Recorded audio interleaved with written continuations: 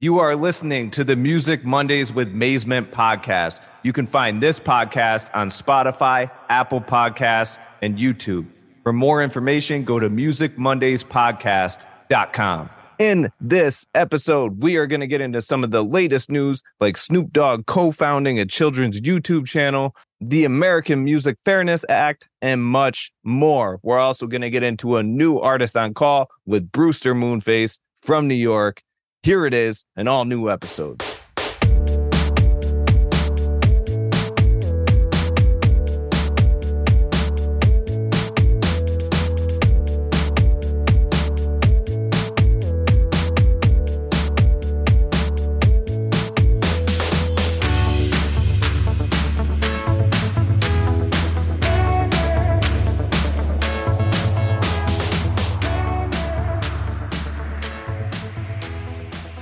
Welcome back to another episode of the Music Mondays with Mazement podcast. I am your host, Mazement. And as stated, this is a very exciting episode. To get it started off, here's a fact. Music Mondays, music facts. The largest record company by revenue market share as of 2020 was Universal Music Group, with independent record labels only falling behind by 0.7%. Music Mondays, music facts. Like he hasn't done enough, Snoop Dogg is back at it again. He is starting a YouTube channel. This channel is aimed to help kids learn social and emotional skills. He's even the main character in the series Doggyland, filled with kid songs and nursery rhymes. He's going to be the main character. I think his name is Bow Wizzle. Sounds like a must-see. It's pretty entertaining. Check it out. The Music Fairness Act is now in play, the American Music Fairness Act, mainly for terrestrial radio. Basically, radio stations have to pay royalties to any artist, whatever now, that they play. If it's a radio station that doesn't get the $1.5 million income or have a parent company with a $10 million income plus, they are only going to have to pay a fee that's like less than $500 a year. I think it might be around $300 or $400 a year. And that money will contribute to musicians that they play throughout the year in royalty form. I love it. I mean, I feel like it could be better. It could be more enforced. Certain things could happen, but it's a step in the right direction. I want to see more of this. Like, these streaming platforms aren't paying artists enough. We've been over it in the past episodes. Maybe this will be a step in the right direction to push the streaming platforms to pay the artists more as well. We'll find out. Which leads me in to TikTok Music. The founding company of TikTok, I think it's ByteDance, filed a patent for TikTok Music. Now, what does that say? They're probably coming out with a streaming platform. That's the only thing that makes sense to me and anybody else that researched this whole thing. They haven't announced anything, nothing set in stone, but that sounds like what's going to happen. So TikTok Music is going to come in. They might even acquire, a Spotify or something like that. You never know. Something big might happen to the music platforms. I think it's a great thing. TikTok has been great for musicians up to this point. Great musicians have been able to make it on there just by, putting one song on there and having it go viral.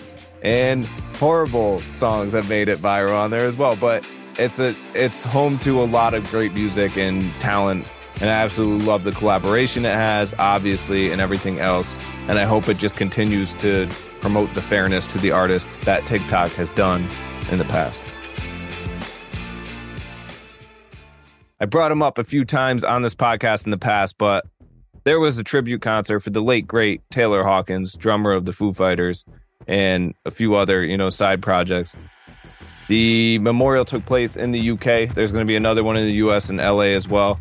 Might have already happened by the time you listen to this, but either way, the one reason I wanted to bring this up was everybody held it together really well. I mean, I can't get over the feeling of what this band must have felt up on stage without their guy Taylor up there, but the best part for me, spoiler alert, if you're listening to this and you haven't seen the tribute yet, fast forward about 30 seconds. But the best part to me, Taylor Hawkins' son got up on the drums and played Hero with the Foo Fighters in tribute to his dad.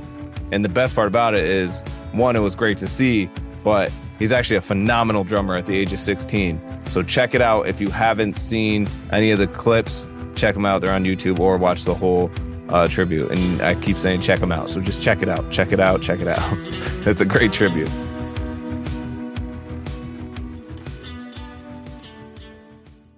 As you can see, if you're watching this on YouTube or somewhere else, I am wearing the new Early Riser Rise Up Entertainment t-shirt from my label. It's called the Early Riser.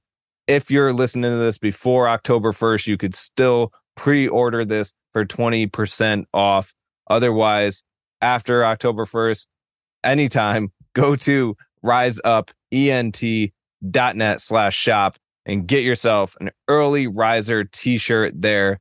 Limited edition. They're not going to come out like this again. This is a one-time only thing, so make sure you get a t-shirt while they last. They're going pretty quick. I will forewarn you. There's a back to it too, full logo, everything else on there.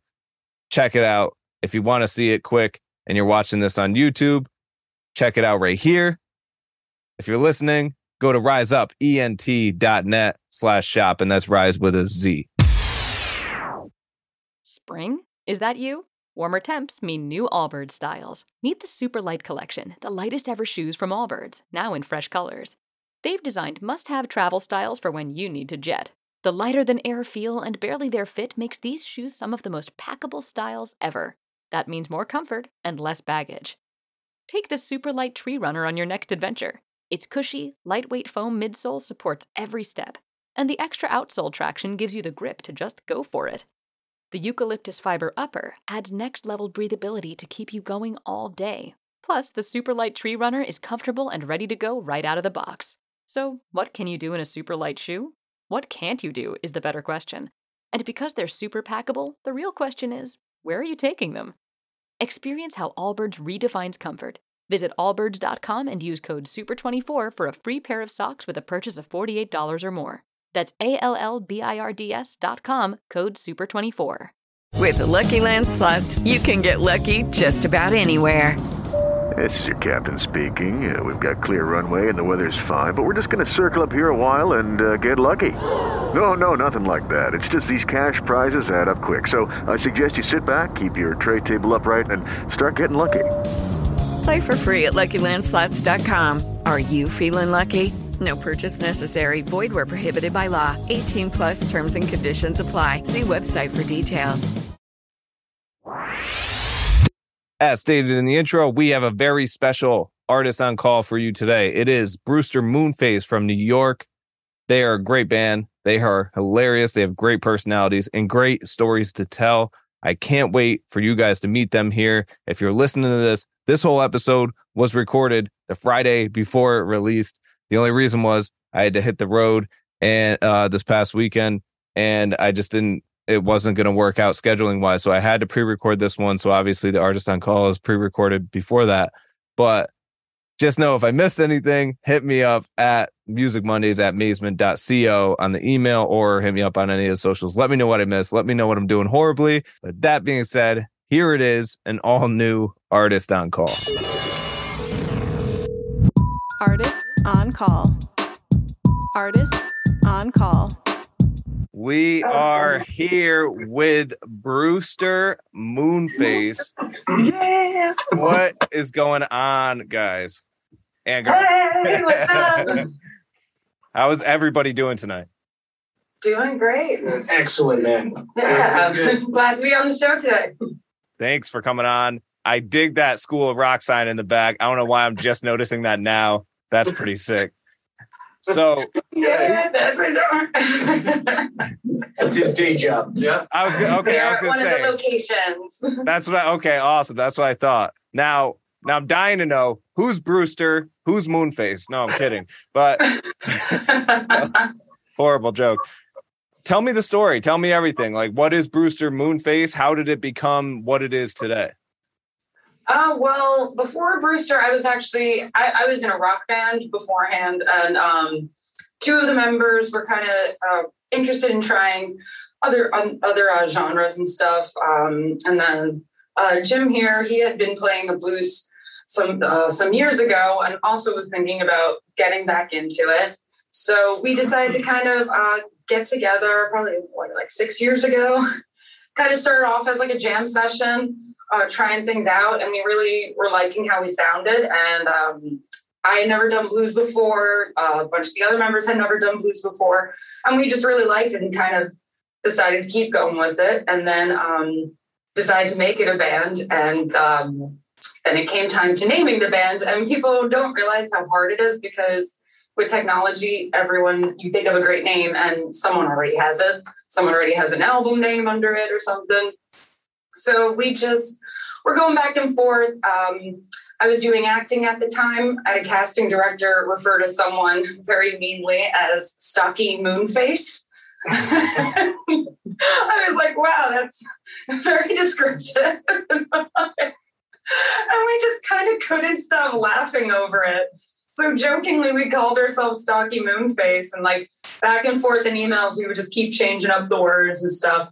And our bass player at the time signed one email with Punky Brewster Moonface as a joke. And we were really just kind of looking for a name, and we went, you know what, drop the Punky, keep the Brewster. And we decided on Brewster Moonface when we thought, we'll change it if we ever need to, but it just kind of stuck around, and now we're Brewster Moonface. So it really was just a mean joke. Yeah, it was like a mean joke with inside jokes combined.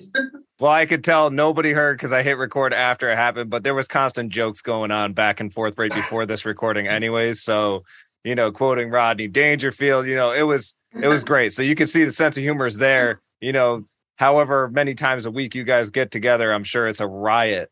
That being said, go around, tell me your names. I know Julie, obviously. Zach. Jim. Jeremy. Awesome. And where is everybody from? Is everybody from the same area or? No. Well, I'm from Bay Ridge, Brooklyn. Nice. Detroit, Michigan. Wow. Queens, New York. And Sunset Park, Brooklyn. Nice. There's only one outcast in there. We're all consistent. I've been in New York 20 years now. Yeah. So. And you're from Detroit. So, yeah. I mean, like Detroit proper. So there's definitely street cred there. Yeah, well, exactly. And you guys have been performing around New York quite a bit too. How's that going? Like, how do you like performing in New York and the music scene in New York?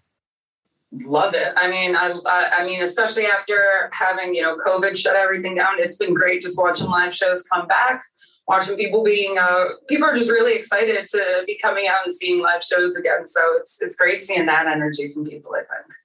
Yeah, I mean, I love to perform. And I mean, Brewster, I think, is decidedly a live band. I guess of all these guys, I'm probably the rookie to the New York music scene. Jeremy here's the veteran. I mean, what have you been doing live music in New York for? At least 50 years. 50 years. Wow. I think music has a very regional sound. And I think we try to capture a New York sound, and you really can't make it anywhere but New York City to make the sound that sort of has that street vibe to it. And so I love performing here. I love performing anywhere, but it's a great vibe here. Agreed. Mm-hmm. Yeah, absolutely. Agree with that. Absolutely. And like Jim, I mean, you've seen the industry probably evolve quite a bit over the years. What's your take on what it's looking like in New York right now based on the music scene? Me or him? Me or the old man? Jim. I mean, mine, I have problems, and like any era, there's advantages and disadvantages. I mean, technology has revolutionized things. I wonder if we would get as much radio play or as much the ability to book the gigs as we do now. Yeah. But, the pay has taken a hit. There's just no way around it. I mean, album sales and everything. Our music is heard by a lot more people, but the revenues are way down with streaming. And I mean, I think that's just the nature of evolution. Right. There's other phenomenons of things like cover bands, tribute bands, open mics, things. They've always been a bit of a phenomena in the world. That's always a hard thing when you're kind of competing with those doing original music. But, in the end, I think people just appreciate, good music all around. And I think if you bring it correct, you bring it honest, and you bring it proper, people will appreciate it. And we've had pretty great response everywhere we've gone. You play live music. Sometimes you're playing for 3 people in a very large hall. And then sometimes you're playing for packed houses. That's just the way it is. Yeah. You don't have the nights where it's you and the staff. But sometimes, it's just that sometimes even in those shows, you can have, I've had shows where it's, it is 3 people in the crowd and it's fantastic. And then you can have a show where it's, 300 people and it's a dud. So that's the other part of music. It's always unpredictable. Yeah, absolutely. Now the old man. What about you? Would you agree with that? Like my take, I don't know, tell me if you agree with this, but like, I feel like music is it's more cultivating now. I feel like people are actually more open. I guess you could say more collaborative, not cultivating. It's always cultivating, but collaborative. I could see musicians working together more now than I ever had before, especially in the New York market. Would you say that by like your experience throughout the years? Well, it's kind of hard to say because there's so many different aspects of show business, of live music. And a lot of the ones that I've been a part of were more commercial, cover bands, soul bands, rhythm and blues bands backing up other artists. So I'm not sure about that, but I do think that what is true is that increasingly the music itself tends to kind of come together and overlap a lot. So I think what you're talking about, collaborative efforts, probably would support that musicians who might be coming from different backgrounds end up meeting and finding a lot of things in common. I think that's probably true these days. Mm-hmm. Absolutely. Now you guys have traveled the country performing together, right? Yeah. What this actually is our newer rhythm section. Oh, that's awesome. So Zach and Jeremy here they are the newbies of Brewster right now. So we're looking forward to having more of the tour experiences that we have had of traveling around the country and stuff. That's definitely a great time we had then. Absolutely. Zach and Jeremy, have you guys traveled the country quite a bit performing as well? Well, I've not in recent times, but in my time, certainly I've been on tour down south. Yeah. And I've done a one-nighter in Cape Cod and that kind of thing. But as far as, extended, youth tours that last for years or something like that, no, I've never really done that. But a taste of that, you kind of get a feeling like, I'm not sure that this is for me, because when you're doing that, you're basically not doing anything else in your life and sometimes in your music, unless you happen to be traveling with people who are very like-minded at, a particular time. Basically end up just trying to kill time. Mm-hmm. And that tends to be not that productive and tends to degeneracy in truth, Absolutely. I can do one thing.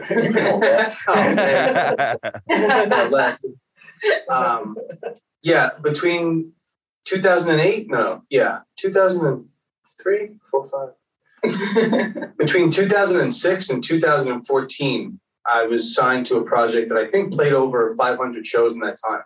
So it was a little under 100 shows a year. We did everything nationally, mostly Live Nation venues.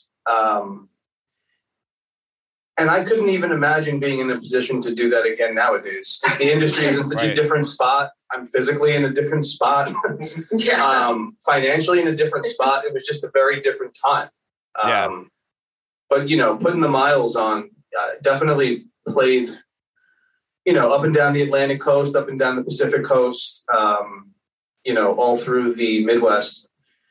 Down in Texas, did some stuff up in Canada. And, looking forward to playing shows with this band. But I think nowadays, touring really has to start in a more local spot and branch out. And I think it also has to make more sense as to why you're touring, as Jeremy touched on, because, it's a money burner. It's a money burner. Yeah. And it's a lot of fun. And I'm glad that I did it. But just personal note, when I was doing that, I think I was talking to Julie about it when I was renting an apartment and I was home about maybe 40% of the year. And I was like living out of a suitcase when I was home, and I was living out of a suitcase when I was on tour. And it was a very like weird limbo of kind of like you can't settle into a home life, and when you're on the road, you want to be home, and when you're home, you miss being on the road. And I'm kind of glad to be out of that cycle right now. But this band has been getting a lot of, just with the new rhythm section, a lot of positive feedback as well. And I think that we do need to get on the road. Right. If it makes sense. Yeah. Absolutely. Yeah. No, and I agree based on what I've heard, and like, what would you say? Like, I know this is like a little redundant. I'm just bending on, the touring subject, but like, what would you say is like your favorite place that you perform? Like, it could be state, venue, whatever, throughout the years of your experience. You could starting on the left. Oh, mine is definitely going to be Westport Saloon, Kansas City. Yeah. We got to do, we did a little tour out there a few years ago, and it was really great. Never been to Kansas City before. So it was just cute town in general. And then got to Westport Saloon, ran by this guy, Travis, who was just awesome. He had a great spirit for musicians, great feeling to it. Like, the place was just so high energy, tons of people, and also not just in terms of tons of people, just every kind of like demographic of people. It very much felt like kind of this is where everyone came to hang out. Like, not just a specific group, not just people you think normally, growing up in New York, there's so many options for people to do, and you're used to people just walking by the music club with no interest. And it was just great to kind of watch myself looking at people like, oh, they're not going to come in here, and they're like, oh, really? They're here to see some like blues and bluegrass, and yeah. And it was just super fun show. It was like great audience, and it was just like really fun time all around. And it was just nice to feel in an environment where you could tell that like the artists were just really like supported, and everyone was just a big fan of live music. It was just great to see that, and people taking a chance on bands who are doing original music, because that is hard. You do get a lot of people who will say, oh, yeah, you guys should do more covers, you should do this. So it's really nice when people want to take a chance on your music, because I mean, all the legends we all loved at one point, someone took a chance on their original song. So it's really nice when people do the same. Absolutely. Jeremy? No, it's okay. I think I'll pass. Too many years. I mean, Julie may have stolen my answer, although I'm gonna go with Portland, Maine. Oh, with this band. I had a lot of fun in Portland, Maine. And here I thought he was going to say Detroit, Michigan. I had a lot of fun playing music in Detroit, Michigan. Once those warrants expire, I might go back. But I mean, honestly, Kansas City was this place definitely hit us by surprise. We had a lot of fun at Baton Rouge. We had a lot of fun in Texas. Virginia, we had a lot of fun. But Portland, Maine really caught me off guard. It was just a really wild town. Same sort of vibe there. And the venue really struck me as, I forgot the name of it, and that's just Blue. Yeah. The place called Blue. Really, just it was a book anything type venue, and the only regret I had is that, I mean, for a kid from Detroit, you'd think cold would be something I'd be used to, but Portland in February was pretty damn cold. But other than that, I mean, that would be the one that caught me. Zach. I think for this band, I would love to play some of the places like the Maryland, DC, Virginia areas that I've been down there with a bunch of different outfits. And like Julie was saying, they go out on Thursdays, Fridays, and Saturdays, and they check out original music. They're not doing the DJ thing. They're doing the live band thing. I think that a band like this would just be so well received down there, Maryland, DC, Virginia, Texas, love it. One of the venues that caught me by surprise was I was in Tempe, Arizona, and played a place called the Marquee Theater. And it was just like, I thought it was going to be a hole in the wall show. And it was probably filled up maybe a little over half capacity. It was like maybe an Irving size venue, maybe 1,200. But just the energy in the room and just like the welcomeness to all like the East Coast bands that were playing was just incredible. I really had a good experience there.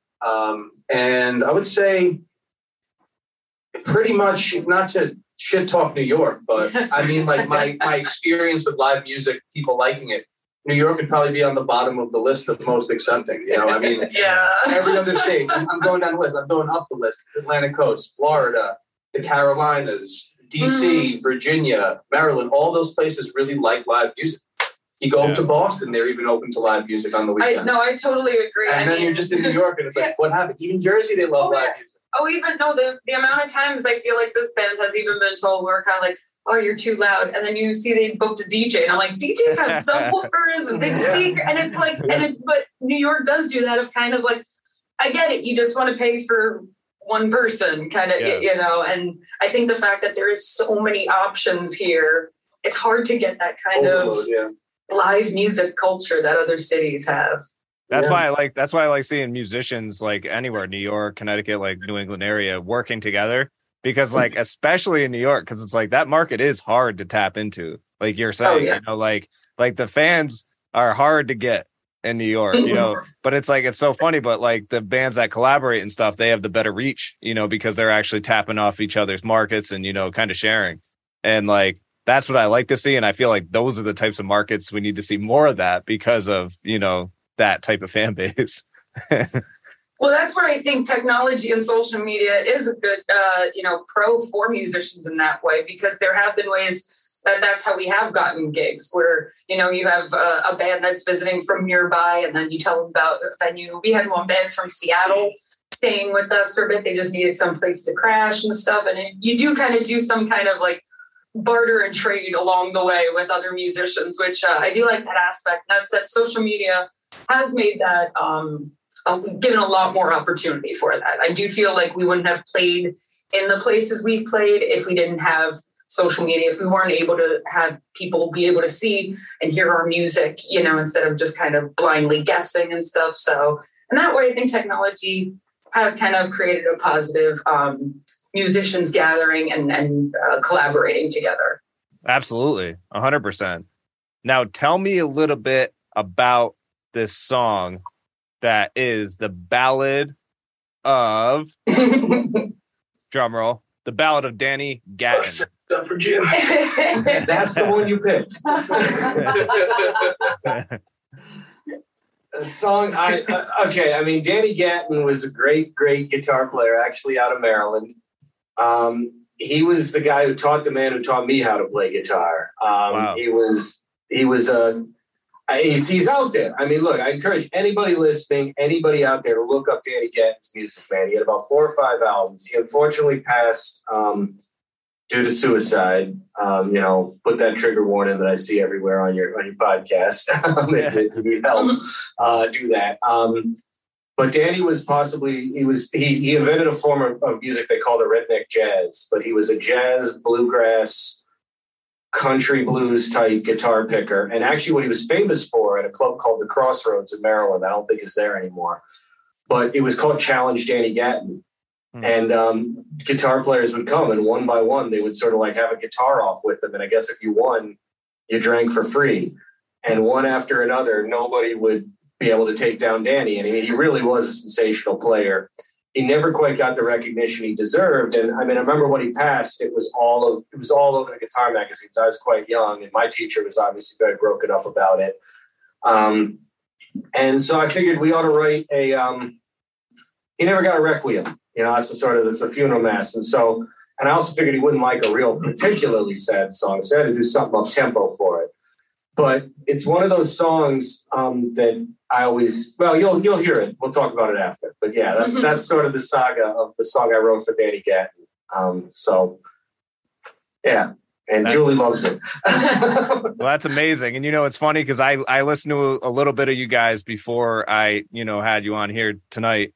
But it'll be this morning when this airs, my bad. But but this song I haven't listened to yet. Any song that gets played on the podcast, I don't listen to because I like to give like a fresh view of it and everything. So we're going to get right into the Ballad of Danny Gatton right here with Brewster Moonface. And then I know you're dying to know more about this group. So we're going to get right back into it with them right here. The Ballad of Danny Gatton.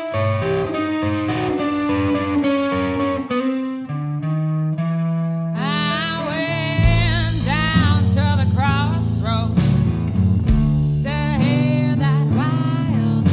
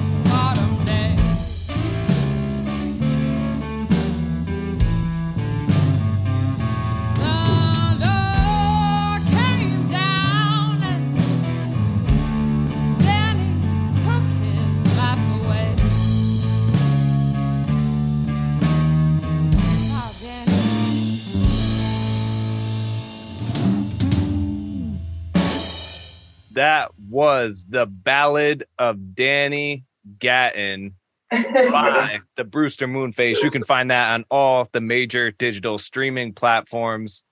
That was dope. And I don't know how that had to kill in Baton Rouge. Oh yeah. No, they definitely like that style going on. We had that's a song that gets people up and dancing, which I really like about it. Absolutely. Yeah, that's always a popular one. Yeah, like I didn't expect it to kick up like that. Like that was an awesome transition. I was like, whoa, that caught me by surprise. I love that. That's always the one that catches me though. Like, because like what happens is I always take that. It's like I always take that faster than I can actually play. Yeah. So I always, because I have to do the transition. I'm so used to following the bass and drum, and I always end up having to lead that one. So these guys are always good enough to just play at any speed. And then I realize, like, oh man, I'm in a much faster tempo than I can handle. But we get through it. Yeah, the kind of snowball performance. You're like, here we go. I got to get a click track or something. Well, it's funny because like you guys, like I read a little bit about your stories and stuff involved, and it's like they scream blues. Like everything about you guys totally like it wouldn't make sense in any other genre. Now, that being said, is like everybody like involved with the writing process, or is it more someone versus the other?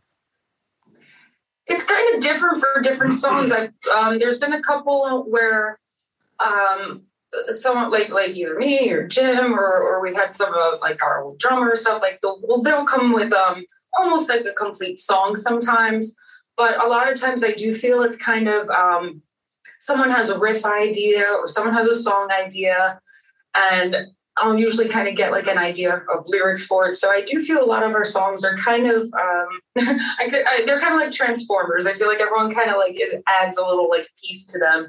And the song kind of grows as you go over it, as you get new ideas for it. I mean, even with, I would say like with, even with Zach and Jeremy here, we have songs that, me and Jim have been doing, since the beginning of Brewster, and even just getting two new people in the band, you still get new ideas. We're still switching up certain things on songs, volume or tones or transition and stuff. And so yeah, we keep it pretty malleable, and I feel like everyone kind of contributes their own little piece to it. If you have a song that's kind of all completed and ready to go, absolutely, we'll try it out. But I do feel a lot of times it is kind of a piece by piece making. That's awesome. Yeah, absolutely. And like that song, like where did you record that one? The Ballad of Danny Gatton. Oh, that was at Nova Studios in Staten Island by Jerry Farley, who he's recorded both of our albums that we have. So really big on music out in South Brooklyn. We play a lot at his Coney Island shows at the Coney Island Brewery. He's been in the music scene for a while now, and we've just become good friends. And so he had a gig set up at Nova Studios out in Staten Island, which beautiful place. It's a mansion, different like estate areas in it, very gorgeous. And that album, we actually recorded it live. So that was fun and tough because we had to all the songs. There was no starting and stopping. We just had to. record the whole thing without tracking. And yeah, I mean, it was really fun. We were playing it. They were playing in the living room, and I was singing in the kitchen. That's how we were set up in the area that we had. And Jerry was underneath in the recording studio getting everything down. That's when all that experience and discipline comes into play in a moment like that, you know, where it's like, you gotta hit it right this one time. That's it. Oh, heck yeah. And I grew up doing musical theater. I went to musical theater school. So I was like, oh yeah, I'm definitely used to teachers being like, you get it perfect now at every time. Yeah. So I was like, all right, I could feel the kind of all of them on my shoulders a bit during it. One thing, I mean, about writing process you brought up, and even about recording, man, if I'm not going to do a song, I mean, you know, we're going to actually work on a song Jeremy brought us after this is done tonight. And, you know, I prefer to just have the right musicians and maybe an outline of something, you know, and it's let the musicians do the work. You know, I don't like to be too set in stone on anything, because if you have guys who are talented enough or have the experience enough, the song will take shape if you have the right framework, in my opinion. And, you know, I would never come in with a bass line for Jeremy to do or tell Zach exactly what I want on drums. I figure they're creative guys enough and have enough experience to figure out exactly what it's going to be. At least that's my theory on it. And that's how our songs are taking shape. And as for the studio, I think it works the same way, in my opinion. You know, and there's this kind of this new trend I've been seeing. And, you know, I don't like to be an old guy who puts down anything. And, you know, I don't. Yes, you do. Okay. I'm on the radio, man. Like, you know, like, let me have an illusion here. But you know, like it's you know, it's just the Yankees, you know. But you know, it's no, but I don't. But I see a lot of bands, they go right kind of to the studio after they just start getting together. And I actually think the studio is something that should kind of come after the discipline of playing a lot and of performance. Mm-hmm. And that I mean, you know, our second album, we didn't do live. We tracked it. But, you know, at least that's my theory on it is that, you know, you really want to get to know each other very well. And you really want to develop and see where a song is going to develop over time. And it's funny because, you know, the second album we made with the different rhythm section. And then, you know, Jeremy and Zach joined our group. And the songs that we only recorded a few months ago are already taking a different shape that we love. Wow. That's the way it should be. And that's, you know, every musician that comes and goes in a group, I feel sort of adds their own fingerprint. It's like a family member. At least that's my theory on it. And that's the way I like it to go. Well, it's like, it's almost like family recipe, kind of like everyone comes along and you kind of add your own ingredient to it. And we like to encourage that aspect of it, because I do agree with Jim of like everyone kind of immediately jumping in the studio. And I do think you get a better bonding as a band when you do live shows, because you do have those sink or swim moments, you know, and Jim talks about, you know, taking off too fast in a song.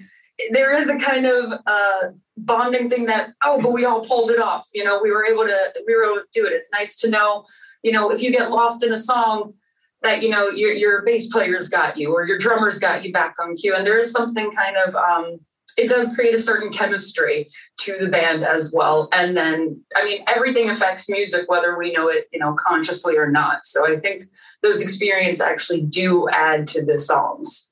Well, and it all comes to back to today's industry, you know, and I feel like that's what separates the old industry from the new industry too. Like you had the old musicians that were just musicians, you know, it was just a guitarist or just a bassist, if anything. Now you have, you know, DJs that are producers, guitarists that also DJ, that also drum, you know, and it's like that also, you know, engineer and everything. So it's like, it's all about like knowing your roles. And I feel like you guys are a great representation of chemistry, because you guys, it's not even about knowing your roles. You know where you want to be and you know what you want to allow, which is great, because that's the collaborative, you know, effect that we were speaking of earlier.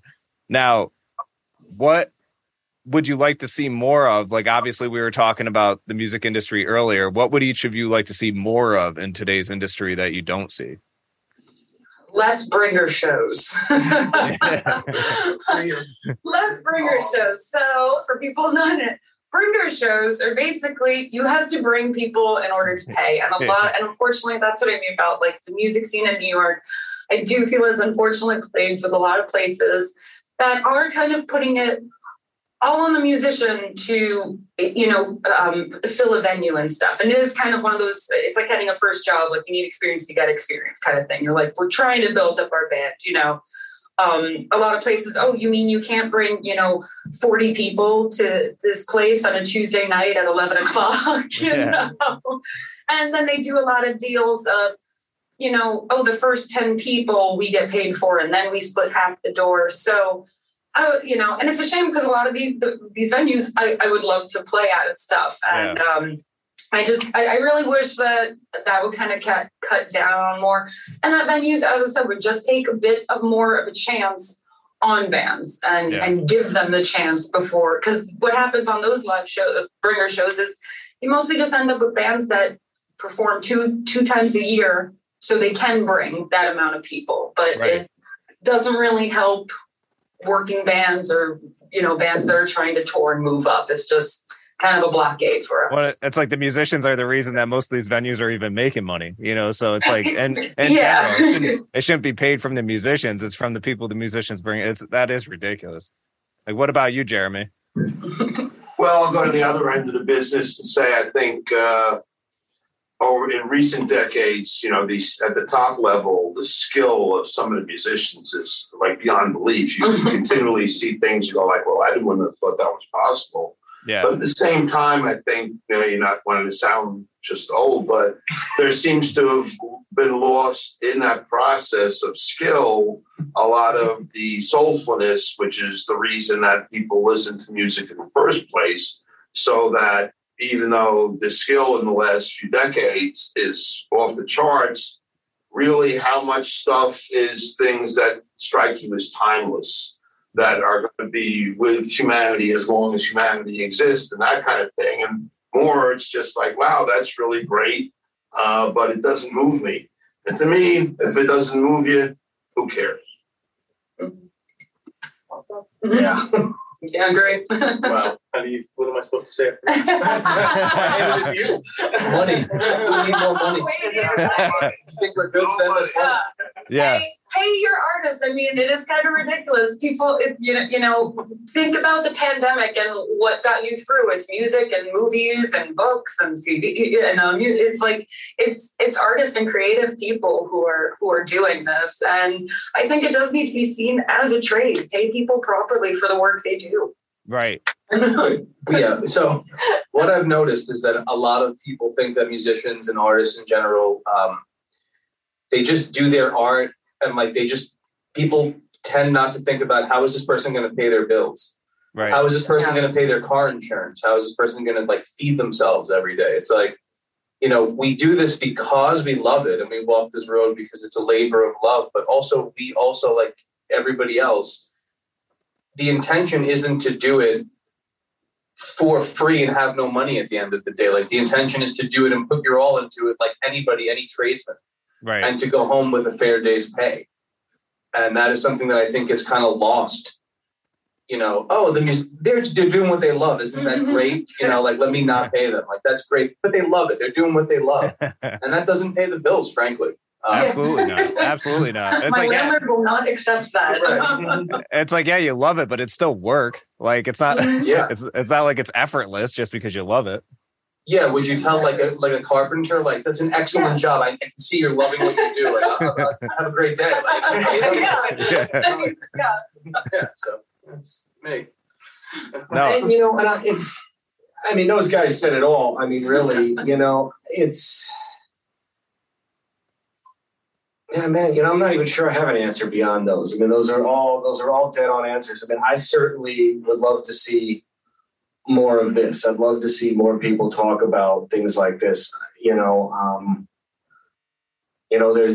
Music is certainly a hobby for a lot of people. I mean, music should be in every single school. Music should be part of the government's discussion as something that should be preserved, not something that should be cut.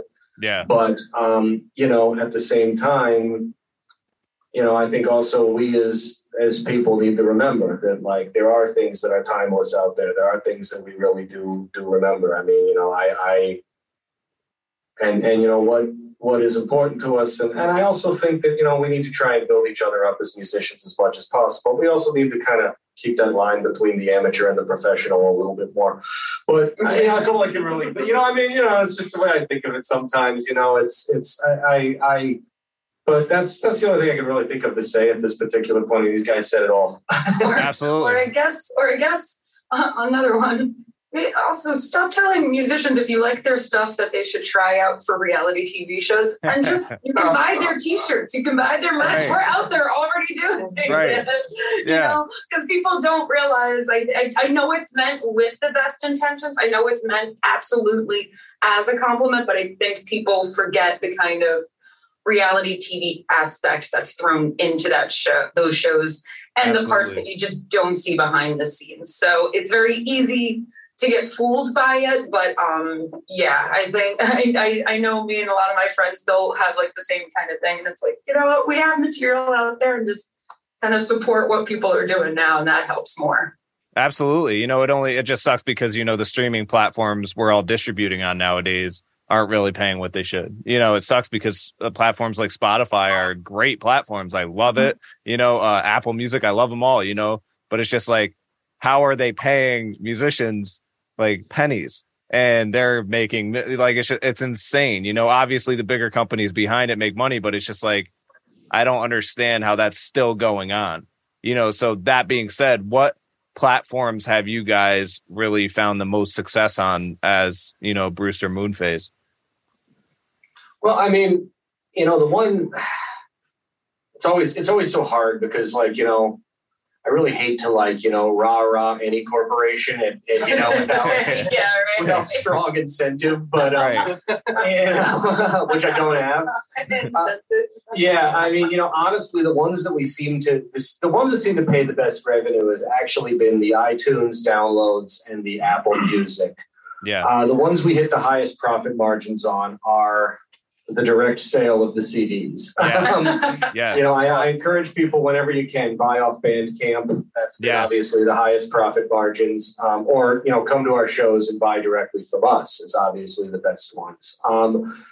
But I find that Spotify is among the lowest, even though that seems to be the one that actually is the most popular. So we get the most downloads from it, but it actually sort of pays out the least revenue. Amazon Music is right in the middle. And then there's a whole bunch of other ones that I think sometimes are just making up words. Well, it's I don't know what a Deezer is. Well, yeah, me neither. I don't even know why that one's on there. But the CDs are actually selling for you guys then. Like that's actually like CDs are still in then, you would say? Well, the advantage of being a blues band is you tend to get an older fan base who still has CD demographically, players. Yeah. That is true. I'd love to print some records, but the cost to actually press a record is so high. I've been reluctant, so that may be in the future. But yeah, I'm definitely envious. I'm envious of the labels that are going like totally carbon neutral with it too. Like I'm like, oh my god, that's so cool. But I couldn't even imagine what the upfront cost on that and the whole logistics of it is. That's probably such a pain. Yeah, definitely. So what do you guys have coming up sometime soon? Like what's going on like this winter? Do you guys have anything planned? What's going on? Yeah, we have a couple shows that are going to be going on. So we have next one that's going to be coming up is October 1st, it's a Saturday. And it's at a place, it's called Queens Night Market. It's Queens International Night Market up in Flushing Park, Queens.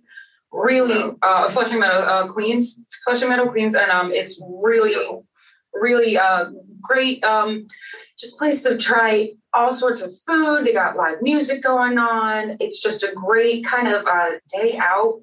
A night out kind of thing. It's night hours, and it's one of our favorite gigs to play. They've been building up for the past few years, and now it's really done, up to like 10,000 people a week coming. So it's been great watching that grow. So that's October 1st.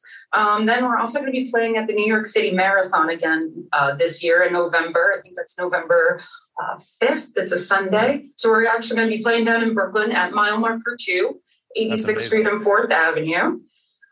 Then we have going on in November 12th, we're going to be playing at Silvana in the city. And then to be announced, we're going to be playing a show in Staten Island for Maker Park Radio in November, but that's to be announced time-wise.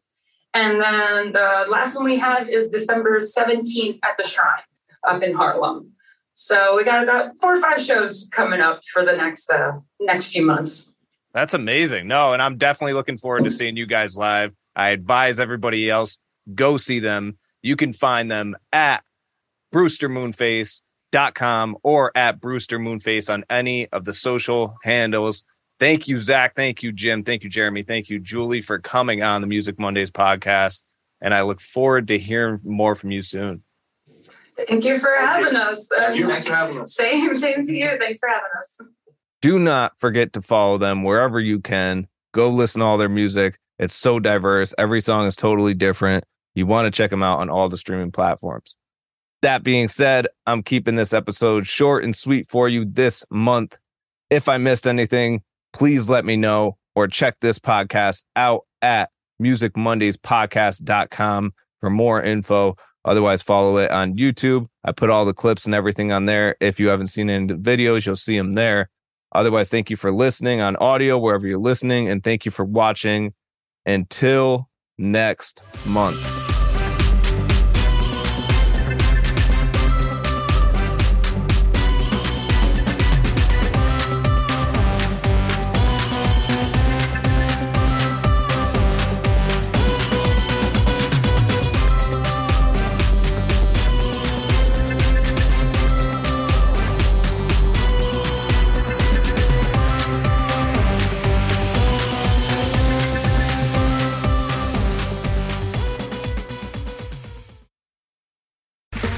Okay, round 2. Name something that's not boring.